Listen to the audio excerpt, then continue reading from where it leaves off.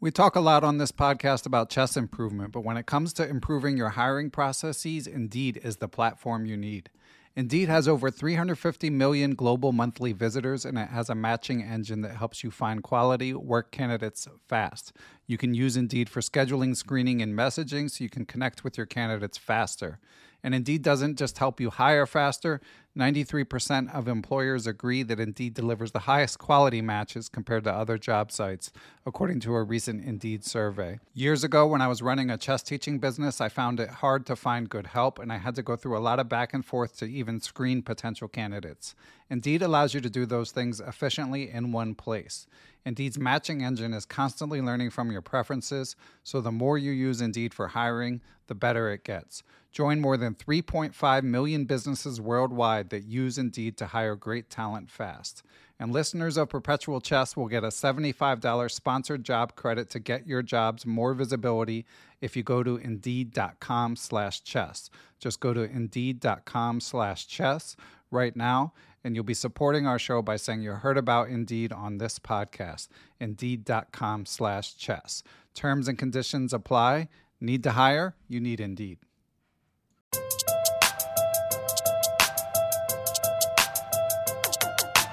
Hello, everyone. I'm Ben Johnson, and this is the Perpetual Chess Podcast. On Perpetual Chess, I have weekly conversations with the chess world's best players, promoters, and educators about their lives, careers, current projects, and best practices. For more information, go to perpetualchesspod.com.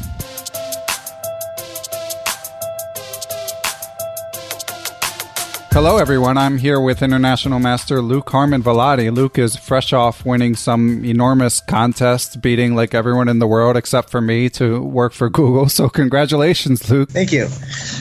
Quite an accomplishment. Yeah, it's really tough. Google has about 3 million applicants a year, and they give jobs to about 3,000. So it's a very tough competition since Google is just such an amazing place. From what I've heard, at least, I've heard it's an amazing place to work for. Yeah, that's the word on the street for sure. I was wondering, because I read the article that made the rounds, at least in the United States, the little news release about it, and I was wondering where the 3 million number came from. So that's 3 million applicants total to work for Google, and they hire 3,000 people? Yes. So it's not like a specific program. No, it's not like the 3 million people didn't apply for my specific job. But okay. Yeah, so I think it's just around the world. Okay, and was your job like a specific, was it a specific program of any sort, or was it just general hiring of college graduates? Yeah, so it's kind of, I just applied for like the software engineering job. Okay. So it's kind of interesting that, so I was hired like 4 months ago, but I still haven't been put on a team. So I still don't actually know, when I arrived at Google, I don't know what I'm actually going to be doing yet. So back in July or so, I'll be speaking with some people there, some like heads of different teams, and then from that we'll find a good match. But yeah, it was a very general job, so they just want to see if you can just do some. If they're going to hire me for something involving coding, but I don't really know what yet. Okay, and is the delay due to waiting for you to finish school, or just their schedule, or what? I think the initial thing was just they want to make sure that you can do whatever team you do end up getting hired for. They want to make sure that you're going to have the skills to succeed on that team. And I think they're probably just waiting for me to graduate and just making sure everything goes through. They don't want to have me speak with everybody and then something to happen. So okay. And did I read something that you needed to be 18 for a certain aspect of it? Yeah, so I applied for the job back in October or September, around that time. So that was when I was 17. So there were 3 rounds of interviews. There's like a online test at the beginning. Then the second round is a phone screening. So I speak with like an engineer. And then the final round of interviewing is where they fly you out to the Google campus, and you have an entire day of interviews. So like four 45-minute interviews plus like a lunch interview. But before they could fly me out, so this was back in October, and I turned 18 in November. So before they could fly me out, they had to wait for me to turn 18 because they're not legally allowed to fly me out until I'm 18. Oh, funny. Okay. So we had to put the process on hold for 2 months until Okay, and I think a lot of listeners will have come across your story, and people in the U.S. will have heard of you just because of your chess accomplishments. But for those of you listening in that don't know about Luke's background, so he just got hired by Google as a programmer, and he had gone to college early as well. You went to UCLA. So did you spend 4 years there? Yeah, so I spent the 4 years there. So I started here at 14, and then I'm graduating at 18. Okay, and also international master in chess, won more national titles than I can count, and quite good at the math competitions as well, I guess, from what I read. Yeah, not quite as good as a chess competition, but still compete in those for fun. Okay, so you're still doing that too? Yeah, there's not really very much. Once you go out of college, like there's one big one in college called the Putnam, that like most of the math, but a lot of the math like competitors take. But besides that, there's like after college, there's not as much, unlike chess, where you can just do it. Okay, and we had another young wizard as a guest, David Brodsky. I don't know if you know him. He's a little younger than you, but seems to be following in your footsteps because he does the math competitions and just got his IM title. So, oh well, yeah. Maybe you'll be writing a recommendation for him for Google in a couple of years. But so he told me a little bit about the math competition. But one question I'm wondering is like, is it based more on degree of difficulty or like speed of solving problems? It's actually not really based on either. So the competition, most of the the higher, at the highest levels of math, it's not really about speed or difficulty. It's mostly just about creativity. So the problems that you get on these competitions, you don't need a college degree. Like usually all you need is math that you learn in high school. But just the things that these make things difficult is that the solutions usually just require you to be extremely creative. And they're usually pretty simple too. Like once you see the solution, it's like it's not very complicated, but it's just strange. So yeah, and they're usually not super fast. Different ones usually get between like 30 minutes to an hour and a half per problem. Okay.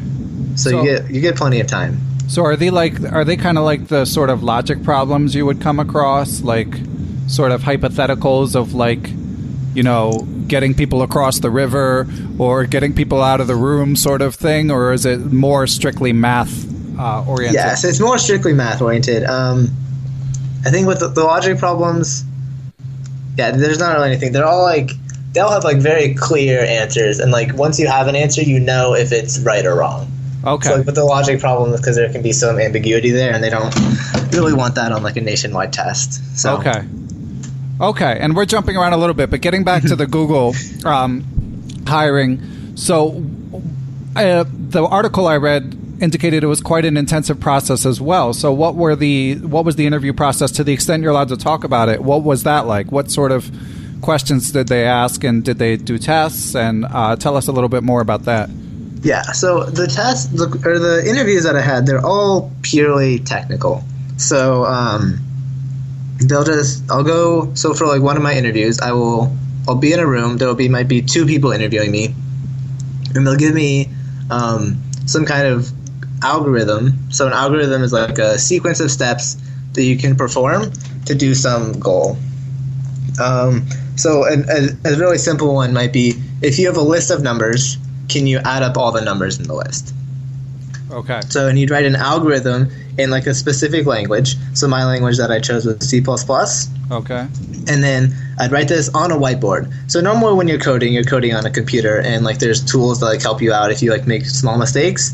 But there they have you code on a whiteboard. So it's pretty it's really tough, just because if you make small mistakes, like you're not gonna there's no one to help you catch them. Okay. And is it like, are you graded or? You don't know at the time. So, okay. Like they'll just say like they're taking notes and they're writing down, they're taking notes on the computer, presumably of what of the algorithms and like the steps you took to solve the problem, but you don't know at the time if like how you did. Okay. So. And you don't know to what extent like your hiring is based on getting the answers right and performance on the test versus like, you know, most jobs they would consider sort of overall fit with the workplace, extracurricular, like, you know, try to evaluate your potential, stuff like that. So I'm guessing all that stuff does go into it. It's not like strictly whoever wrote the best code gets it, is it? I don't think so. I think more so than other positions, I think it is based on just coding. Oh wow! I'm guessing they do consider other things, but at least during the interviews they don't. I had a total of 5 interviews, and all 5 interviews, all they asked me was technical questions. So not a lot of this questions that chess players get used to about all the silly questions about like how many moves in advance you can see and stuff like that. No, none of those things. None at all. Wow, nope. That's shocking. Yeah, it's pretty intense. Just right in there. Wow. Huh. Okay. And this news release that went around, was that something that you and your family put together, or how did it suddenly come out if you were hired a few months ago for this? Well, so I was hired a few months ago, but I wasn't sure. I wasn't completely sure if I was going to be taking the job because I had also applied for some graduate schools. Oh, okay. So yeah, just once, because most of the graduate school, like the decisions come out by like mid-April or so. So it was after that I knew that I was going to be taking it for sure. Okay. Now, I don't want to bring up a sensitive subject, but does this mean that there's a graduate school that didn't admit you? There were some, yes. I need to talk with those people, Luke. I think they have some flaws in their admission process. Yeah, I think a lot of it might be the age. Okay. And just especially for master's programs, they really like it if you have some experience in the workplace. Okay. And were these CS programs? Some computer science and some math. Okay. So what I'm planning to do instead of actually going to graduate school is there's Georgia Tech has an online master's in computer science that's specifically designed for people that are concurrently working. So I think I'll be doing that. They make it it's pretty affordable, and they make it really easy to it's still like a really high quality program. Like they put you through the same process as the students on the campus. So I'll be doing that while I'm working at Google. You're not one to take it easy, huh? Nope. Okay. Well, let's talk about chess for a bit, because this is a chess podcast. So I'm like, I find your whole story fascinating, and hopefully our listeners do too. But I'm sure they'd like to hear some chess talk too. So my first question is, how does this impact your plans of becoming a grandmaster? I'm still really trying to become a grandmaster. So I currently have 1 grandmaster norm, and I'm about 50 FIDE points away. So you need to get to 2,500. I'm about 2,450 right now. So I still want to become a grandmaster. Obviously, during college, it's hard to travel for tournaments. Just like the tournaments are usually pretty long, and like you don't really know like when you're gonna have tests or something that you might need to be there for. So I started at Google in August. So during the summer, I'm going to a lot of tournaments, like the Chicago Open and the World Open and tournaments like that. So really, I'm studying a lot now to try to get my grandmaster title. Okay. But so I do want to get that, definitely. I don't think I plan after I get that. I'm sure I'll still play occasionally, and I'm sure I'll play online and things like that. But I don't really plan on continuing like as much competitively. Okay, and that is, I guess, your job is the primary reason for that decision? Yeah, because, it's hard to take like 3 to 5 days off. Yeah, of course. Yeah. And is there otherwise you enjoy playing though? It's not like, do you enjoy the experience of traveling and going to tournaments? Yeah, I definitely do. I've been doing it for pretty much as long as I can remember. Going to these tournaments, and it's really I've really enjoyed the tournaments. Just playing chess is great in itself. Then just like the traveling and just all the places you get to see. So I definitely do want to continue. But. And are you doing any international travel this summer for chess? I don't have any planned right now. My personal recommendation, not that you asked for it, is that you look for some international travel, because it sounds like someone who works as hard as you do. I don't know when you'll have another chance, so you should take advantage if you have an opportunity. And according to the news reports, you're you're getting a decent paycheck, so you might as well go for it. We've had a few podcast guests who've made European trips and stuff like that, and none of them seem to regret it. But okay, enough unsolicited advice. All right. So let's get it. So first of all right, on to chess. Tell me, you mentioned you're going to be studying a lot. So a player like you, rated 2450, and trying to sort of break through that final barrier to Grandmaster. What is your study routine like? What do you do? So I do a lot of the same things as anyone studying chess. But the main thing I focus on probably is openings right now. Especially at the higher levels. The higher level you get, the more important openings are relatively, because there's fewer mistakes in the whole game. And if you make a mistake in the opening, you could have just known, like with the computer, then that's especially bad. So it's more important relatively. So yeah, most of it is just going through openings, just trying to learn some new openings, but mostly just like reviewing my openings and just, especially like at my last tournament I played, I lost to 2 Grandmasters out of the opening. Right. But it's just, especially because openings tend to be forgotten very easily. Right. So, like if I don't study them for a couple months, then suddenly I don't remember. And then you're doing primarily chess-based work for openings, I would gather? Yeah, just like chess-based databases of all my different lines. Okay. And do you look at the whole games or just try to memorize the theory? Usually, I'll look at whole games and like key lines. Usually, a lot of the games end up looking similar in the opening. Like if you might have 5 different variations, but they all lead to some similar positions. Okay. So you don't necessarily need to look at games for the whole thing. But yeah, besides that, I still do like tactics. Some tactics playing. I play some online, although that's more just for fun. Playing Blitz on the different websites. But okay, how do you go about doing tactics? I usually so I have some books. But usually I'm using, it's called chesstempo.com. Yeah. So it's a popular one. And the puzzles there, I like them a lot because they're all from real games. Mm-hmm.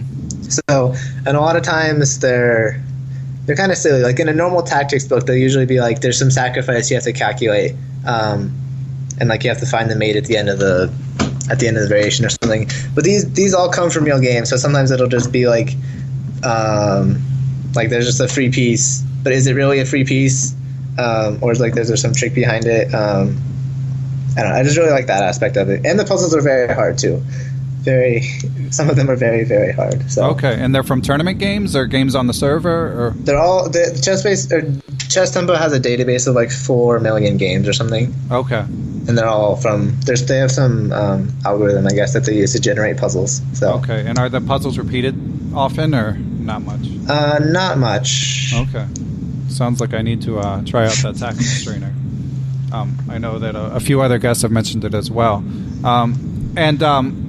Do you feel like you have a strength as a chess player stylistically?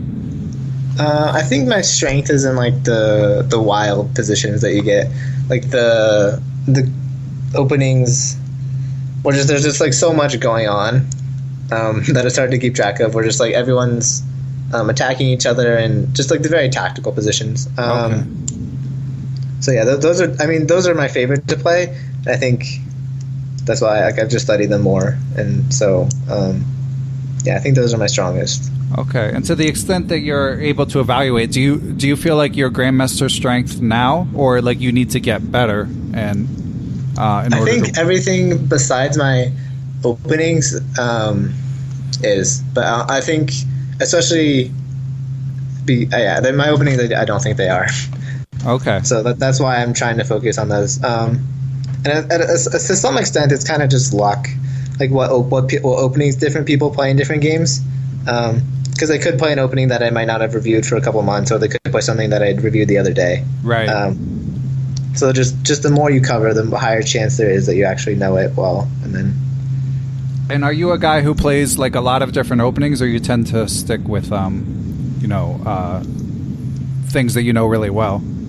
I usually stick with things I know really well. Occasionally I'll go off on a limb and play something weird, but it usually doesn't work right very well. So Like I remember at the junior, at one of the big tournaments I play in, like I played a weird line at the Sicilian. It's not very good, but I was just trying to throw my opponent off track, and I lost as white in like 20 moves.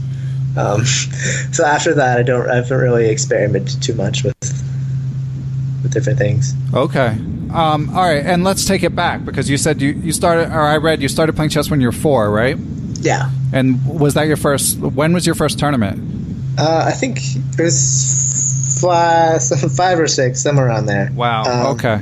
I actually have a 4-year-old son, so it's just shocking to me, because he plays with the rule that there's no captures allowed, which makes him tough to beat. But I don't think he would. I don't think the tournament directors would like him too much. So when you played at 4, you knew all the rules and you allowed captures, I'm guessing. Yeah. So my parents, they actually own like a chess school, so I'm from Idaho, and they own a chess school there. And my dad's he's a pretty strong chess player. So like he taught me that he was the one that taught me back when I was 4. And when you're a young kid like that, you really just have to make it very, very fun for them. So you still want to teach them the real rules, but you want to make them have fun. You want to give them prizes, and you want to you want to just not just do straight up chess, because chess by itself, especially when you're young, seems very boring. So yeah, he was able to make it very fun for me. So what sort of prizes? I'm taking careful notes here. I'm gonna go wake up my 4-year-old as soon as we get done. So no, I'm just kidding. But so prizes. What else? Like, did he tell stories? Yeah, stories definitely. Like you're traveling through the forest and you meet like a chess master, and he tells you that he will give you part of the magical gem that you need, but you have to solve this chess challenge first. Things like that. Like they're very silly. But when you're young, they can get very into them, and then they're really willing to solve the chess challenges.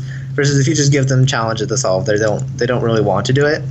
And if you do that when they're young, then that really develops, like, they really like the game. As they get older, like, they'll need less of they can do more of the chess at a time. Right. And I think that develops into like a really love of the game, a true love of the game. So I think that really, that's really helped me, just loving the game. And I think that's how people should get started. But okay, and you may not remember, being that you were just 4, but you also may have heard from your parents. So was it like they taught you the rules and you got it right away, or was the actual process of learning the rules a challenge at 4? I don't think the rules were. I don't really remember about that, but I don't think the rules were too challenging. I think just like a lot of it just like sitting still. Right. And okay. Just being able to sit still and actually like play a couple moves of a chess game is hard for someone as young as that. So okay. And at what age did you feel like it like took a hold of you, and like you didn't need to be told fairy tales anymore, and you just wanted to play and study chess? Probably when I was like 6 or 7. Okay.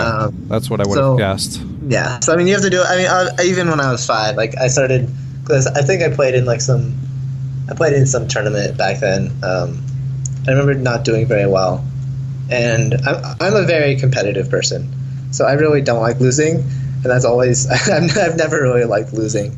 So I think that kind of, even back then, I think I was very competitive. I have a brother, and we're very competitive with each other, and he was a chess player. Right. He is a chess player. So. And he was playing back then, right? Yeah. He started 1 year before I did. Okay. And your parents were chess teachers even back then? Okay, so yeah, that's helpful for sure. Yeah. How did they? You're from Idaho, correct?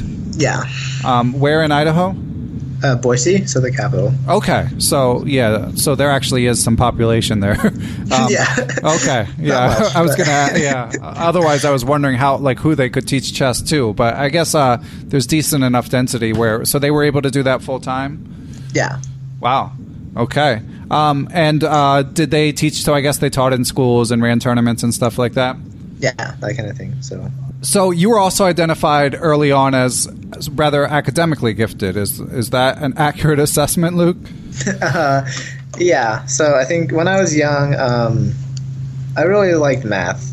I didn't enjoy reading as much, but like I really liked math. So like whenever we go to the store, and just seeing all the numbers of like the different, like the prices of the different items, I think that just really excited me. And I think my parents could tell that like I really liked the math. And it was kind of similar with the chess. Like I liked the math, so they helped me develop it from a very early age. Like teaching me like how to like double numbers. So like when I was 5, like they taught me how to like double the numbers up into. So like going like 1, then 2, then 4, then 8, then 16. They taught me how to do that and like to go into like the millions. I just thought that was really cool. And yeah, I guess it was just similar with chess. Like they really helped me develop it early on. And yeah, so when I was in 3rd, so that was in my first couple years. So I played chess. I'm playing a lot of chess, obviously. I'm still going to school. And then when I'm in 2nd grade, when I'm in 1st grade, my brother, Carl, he takes a test to get into a magnet school. That was called the Treasure Valley Math and Science Center in Boise, and he got in. So the normal age for entering was the 7th grade. He entered there as a 6th grader. And then my parents saw that I was relatively bored with, especially the math in my school. So they had me take the test as a 2nd grader to get into the school. Huh. Okay. So then, I see where this is going, by the way. Yeah. So then I entered normally the normal age was 7th grade. So I entered that as a 3rd grader. Wow. So you were in 7th grade. You were in a 7th grade class in 3rd grade. Yeah. Wow, that's amazing. Well, what are your memories of it? I remember. I don't remember too much. I remember at least from the early years at the school. I went to that school for up until before I went to UCLA. Okay. Were the kids like nice to you? Yeah, they were. They were. I mean, at that age, it's very obvious that I'm much younger than them. But yeah, they were very nice to me. That's good. Yeah, I don't remember feeling. Yeah, it might be that you were so much younger that they felt they had to be nice to you. Like if you were 1 or 2 years younger, they could like pick on you and stuff. But like, yeah, when you're like half their age, it would be a little awkward for them to bully you. All right. Well, that's amazing. So you're doing the academic stuff and the chess stuff, and you started to study chess a lot right away, or was it just sort of you were talented and just played like any other kid? I did. I know I studied a decent amount, I think, at first. I don't think I studied a lot. But yeah, I think I liked it a lot, so I was able to study. And then... Yeah, and I guess you had your dad at home, so it didn't necessarily... And he was... Yeah, and it wasn't... and he helped me a lot. He helped me, like, pick books and... So any favorite books from your youth that you would recommend to listeners? Favorite books from my youth. Chess books, obviously. Yeah, yeah. Trying to remember. I can't... What was a good one? I mean... I know there are just, like, a lot of just, like, chess kids, like, tactics books. Okay. So just, like, things like that. I can't remember the names of the specific ones. Okay. And what about now? Is there any books at your current level that you still work through? Or are you just mostly too busy with openings? Yeah, the main books I work through are Dvoretsky books. So him and Artur Yusupov. Yeah, they've written a lot of books together. I don't know, at least 10. But those books are great because they're able to cater to such a wide audience in chess, which is hard to do. But yeah, especially those are typically more positionally based versus the tactics that I really like. So I think those are I still do those, and I've been going through those different books. Okay, and were you like near the top of your age group from an early age? I know that. Sorry, go ahead. Yeah, so it was when I was I think when I was 8 or 9. When I was 8, I already had like a breakthrough. I went from like 1200 to 1800 in a single year. and that's when I realized that I could actually. I was like still wasn't at the very top, but I was up there for my age, and I realized that this is something that I could actually be very good at. So okay, all right, and so any like standout memories from growing up playing chess? Like, is there one thing that you think of as a highlight, or is it just general pleasant memories? I definitely just I remember. There's no, at least from my early days, there's nothing in particular that really stands out. I don't know. I remember the first time I beat my brother at chess. That was fun. But besides that, nothing too much in particular from early on. Okay, and then all right. So, and you went to college at 13, but I guess it's now. So you finished 12th grade, or did you skip a grade in order to go to college? So the school I went to, the Treasure Valley Math and Science Center, they're just math and science. So like I did that for 6 years. So I went through like the 12th grade there. But that school they're not like an official high school. Like usually the students there would also go to like another high school, for like their English and their history and those kind of things. So I did take some of the English and history classes, but I didn't actually graduate. So I went through the 12th grade of the Treasure Valley Math and Science, and then I went to college without taking a lot of like the English and art and history classes that you normally need to take. Okay. And how did you decide what to study in college? I'd always enjoyed math, so I entered UCLA as a math major, but I'd taken computer science. I'd taken one course in high school on computer science, and I really liked it, and so like I wanted to try that out. And it's very similar to math, computer science. It's a lot of the same skills that you need for both of them, and then they're both similar to chess too, with the skills like the problem solving, like the more creative aspect of it a lot of times. And I think that drew me to math and computer science, both of them.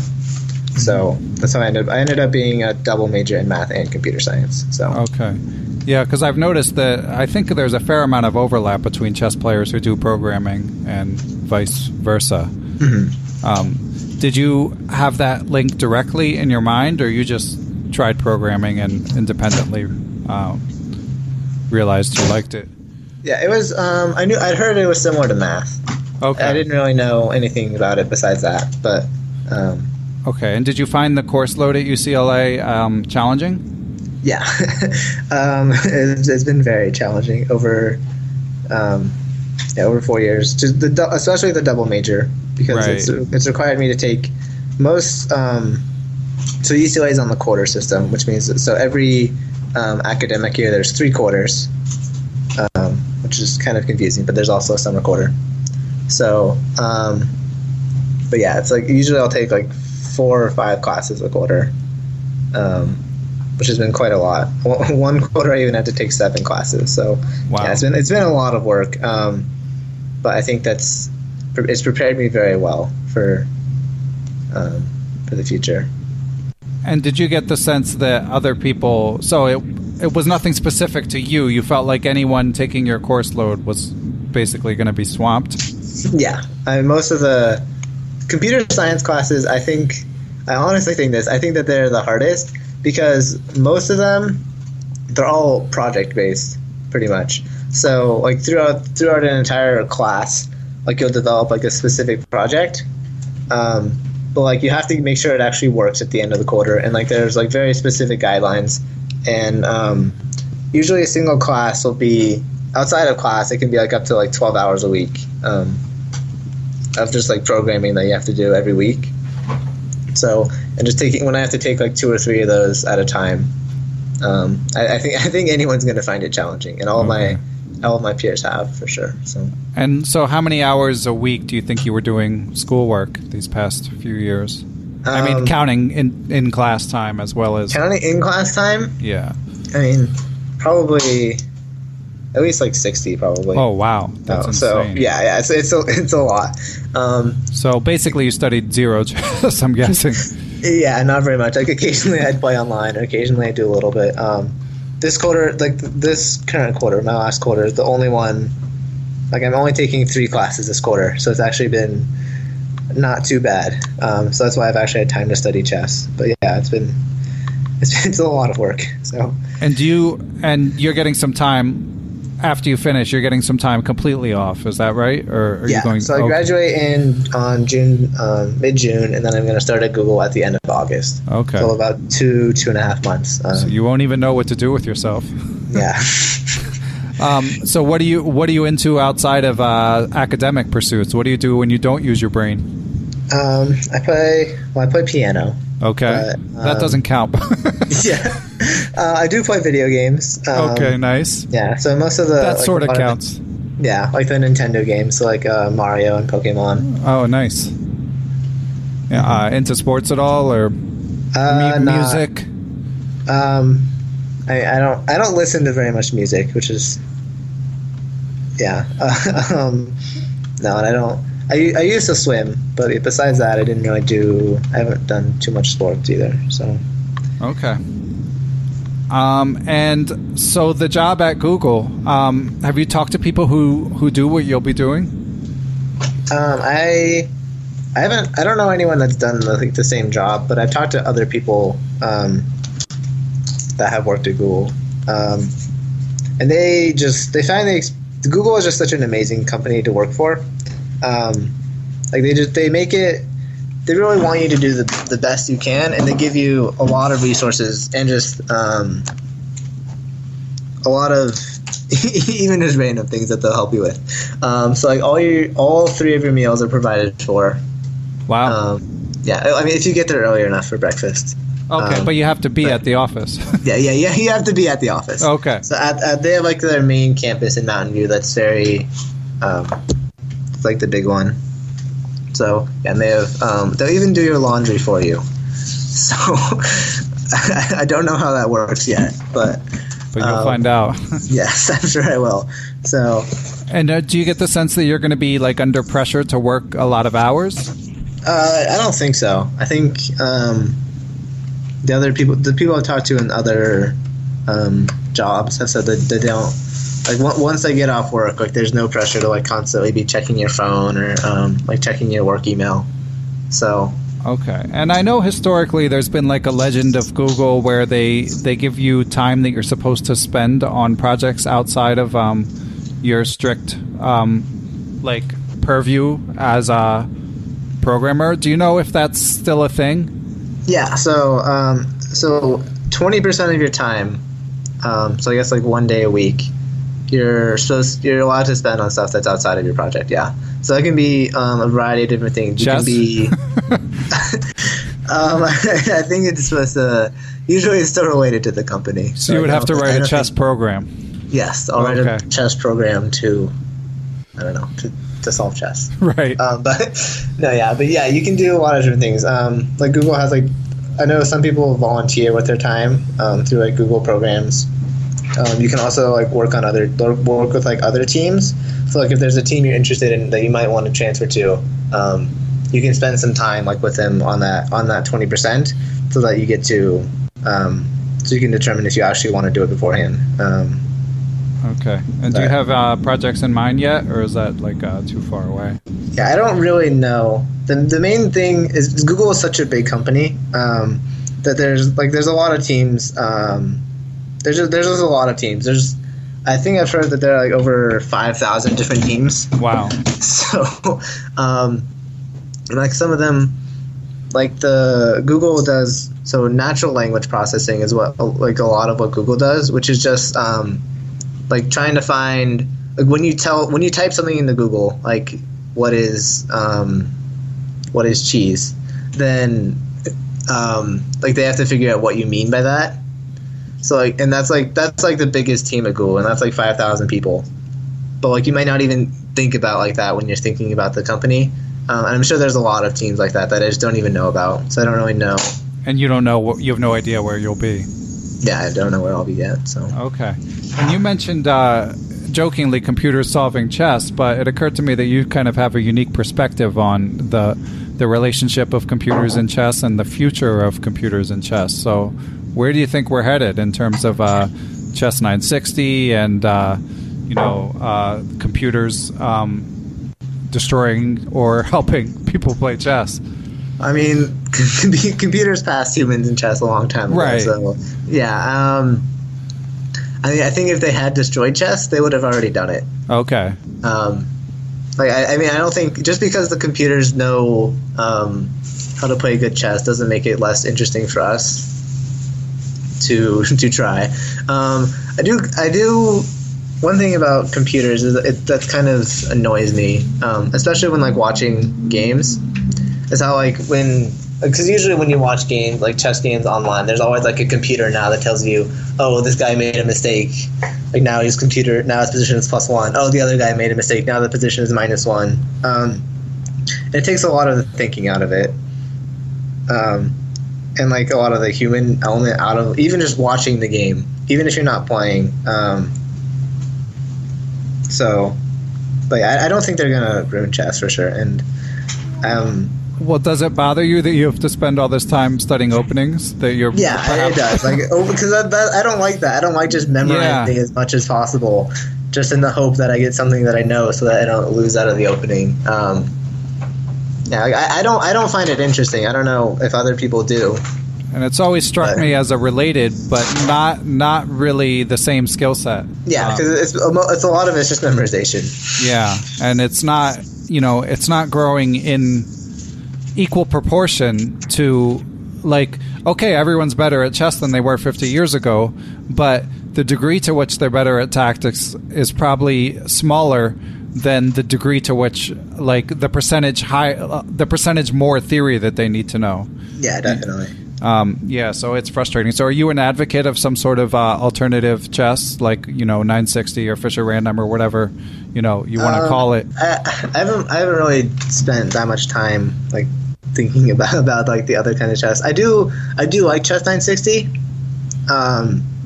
but the randomness of it, I don't like randomness either. So I like, because like chess, the thing I really like about chess is how it's like it's all skill. Right. Versus a lot of other games that are popular have some element of luck, and I don't like that about Fischer Random. Just because even if the positions are symmetrical for both sides, just to having the first move as white can be a big advantage in some positions and not an advantage in all in others. So yeah, that's what I don't like about those. I don't really know what to suggest instead of that, though. Okay, like I said, that 20% time at Google. You just gotta tie it into programming. Mm-hmm. I mean, I know recently Google had like the AlphaGo program.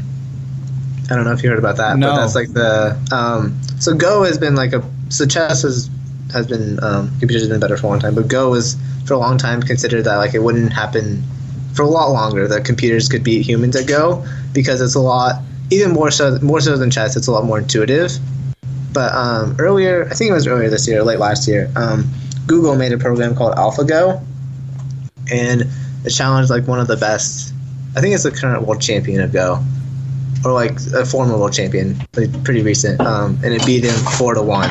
Wow. So, yeah, and I know Google is interested in these kinds of like artificial intelligence programs that can play these different games. So, okay, so you never know about that. Yeah. Yeah. I think I only have one or two more questions, Luke. So, do you have any advice for chess players? I mean, the broadest brushstroke is, of course, wishing to improve, but the more general the question, the harder it is to give. So, let's start by saying, a kid who's really into chess, teenager who's rated 1800. What should they do to make expert? I mean, probably the best way to get to expert is just by practice, just by studying a lot. I mean, besides like in specific, everyone's going to enjoy different aspects of their chess. Everyone's going to study different things.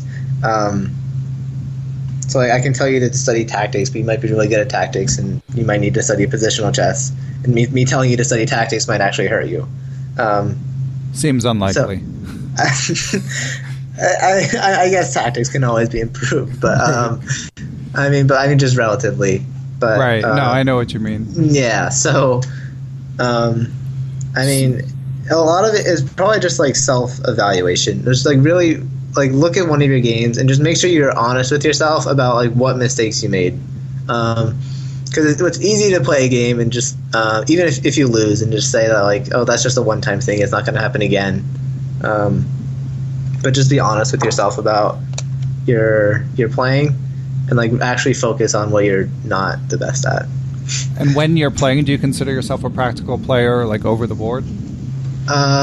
Yeah, I generally I generally don't play like crazy like sacrifices or those kind of things.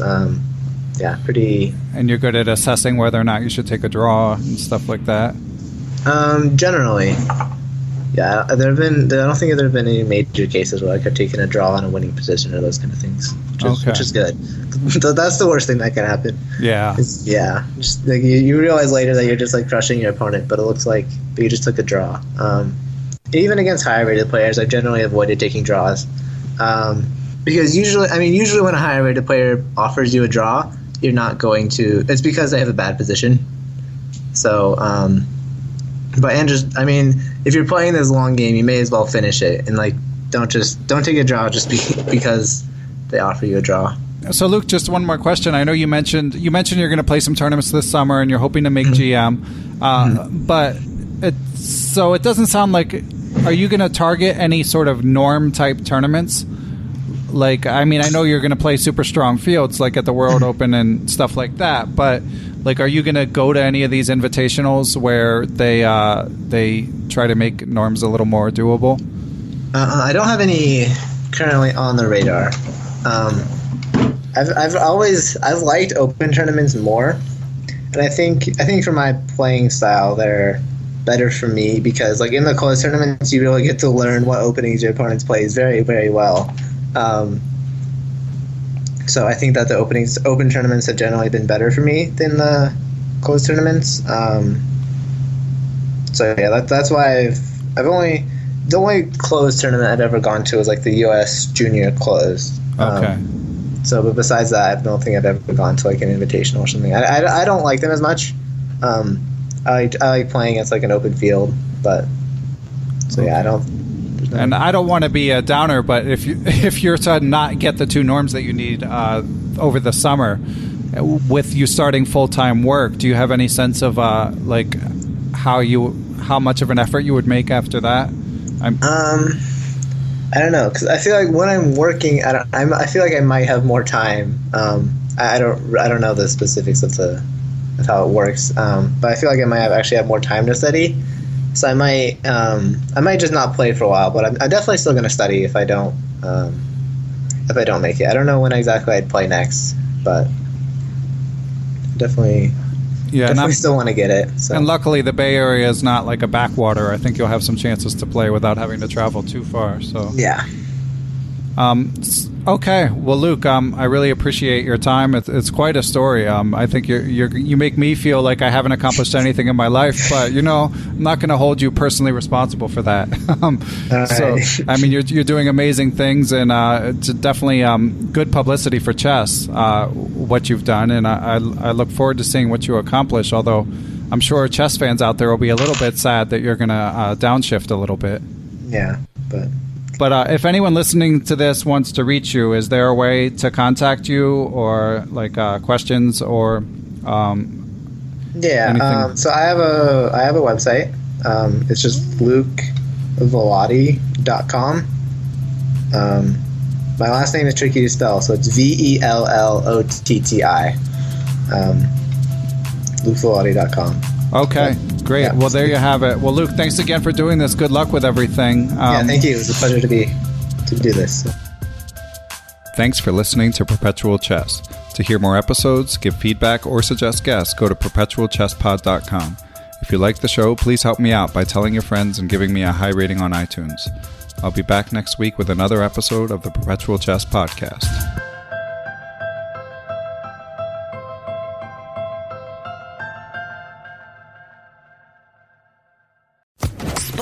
Official Podcast Network.